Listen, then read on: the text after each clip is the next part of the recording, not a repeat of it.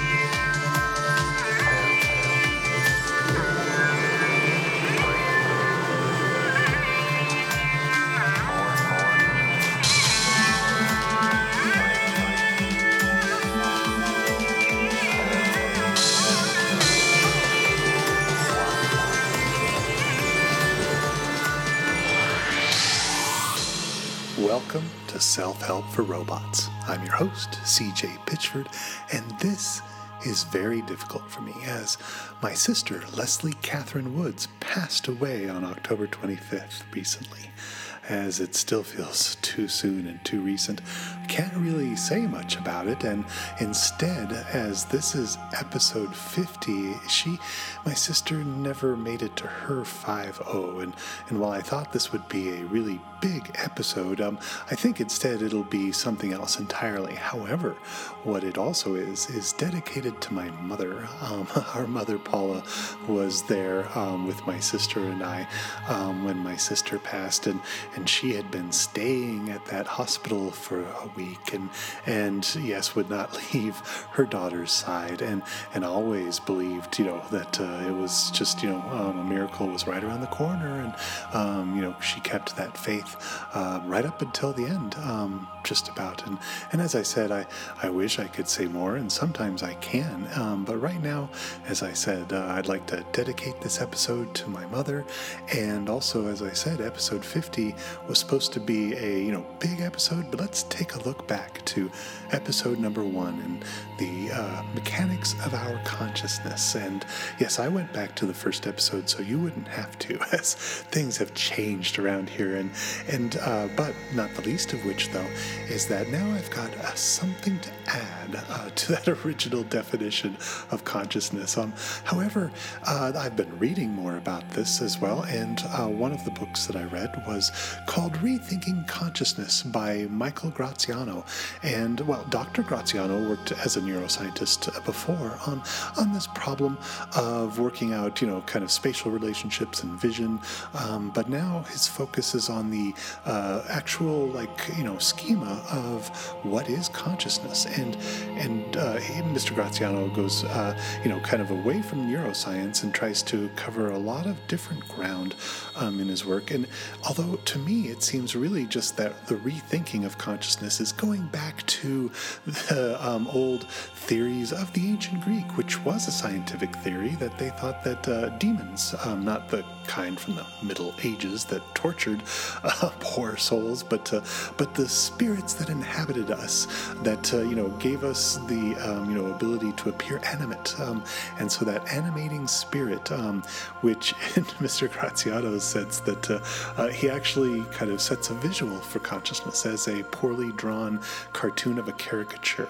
And I thought, well, yeah, that's kind of like a demon that's your consciousness, which to Mr. Graziano is a focus. And actually, as a focus, he says it's something that we share with many animals. And I thought, well, yes, that does seem like animals and people would share an ability to focus. And the fact that it would be a monolithic, unified focus, well, that makes sense too. And Mr. Graziano points out, though, that not all animals, segmented worms don't have brains. They have ganglia, and they might have several ganglia. And so it would be, like the one end of a worm, meeting its tail and saying, "Hey, are you new around here?" As worms might talk. No, they don't. But having the different ganglia might mean that there's different vibrations. As the brain itself is, of course, a chemical engine. It's also a engine of mind with thoughts and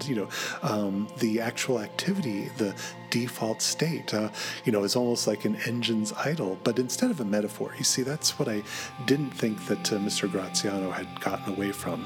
He said this was a scientific view, a theory, but instead it seemed more like a metaphor. When he says that seeing seems like it feels like something, feeling like something, is, not quite the same as saying that it is something. And yes, consciousness is something, and it may feel like something, but it also, consciousness is a feeling. And so that's where that I thought I would keep working with Mr. Graziano's work and see where it went, as when I thought, okay, when he tries to get to consciousness of feelings, where does this theory go? Because at one point, as I said, that it seemed like, he called it an ethereal mental essence, and so it really did seem like a kind of dualistic approach. But no, he said that this is in the mind, and that this information schema, this consciousness, was a focus, and that to me it also seemed like the somatosensory homunculus. But he says that specifically, no, this consciousness is not homunculus, but no, I love the sensosomatory or somatosensory homunculus, that because of its caricature, as it distorts human characteristics based on how important they are to the brain. And yes, our fingers and our lips are very, very sensitive. And so yes, the little homunculus has huge hands and big lips, just wonderful, beautiful little caricature.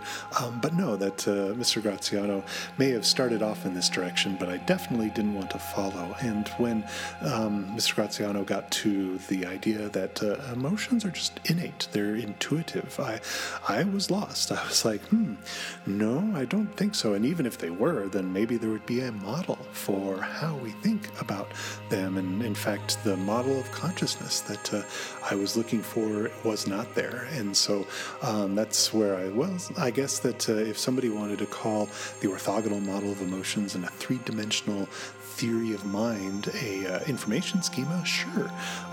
But no, I was looking at how animals and people do share emotions and the ability to have a conscious focus. And for me, that I really did want to connect with some research, and it does look like Dr. Lisa Feldman Barrett's work on constructed emotions, do reflect what I might be able to show mathematically and model and compute.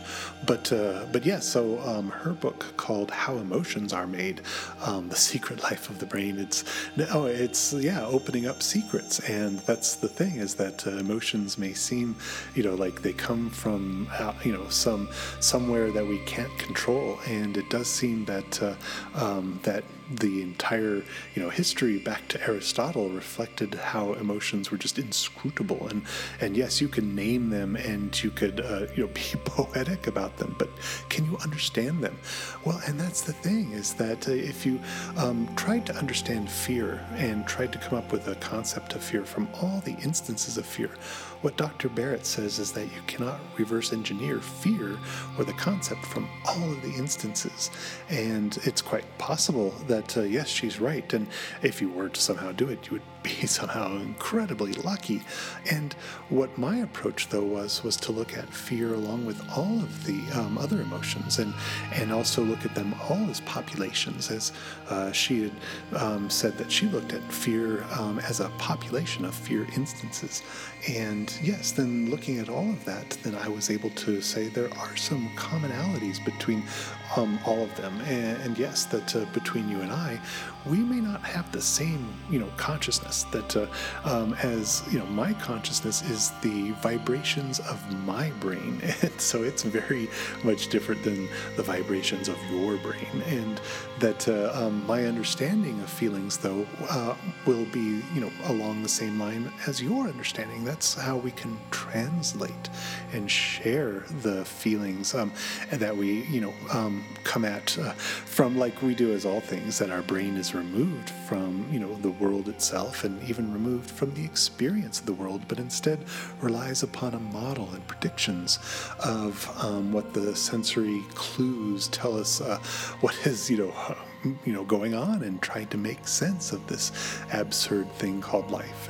And yes, that because our brains really do hide so much of that from us, that our consciousness really is just that singular, unified groove of your brain. So that's the one thing I could add to the first episode, is now at episode 50, we could say that consciousness is the organized and modulated vibrations of your brain as it grooves.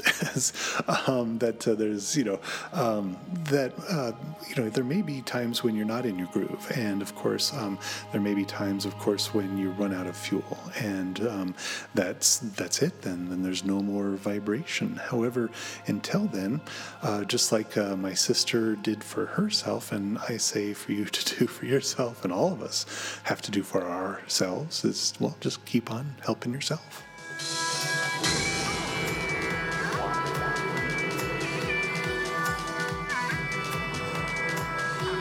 Thanks for listening.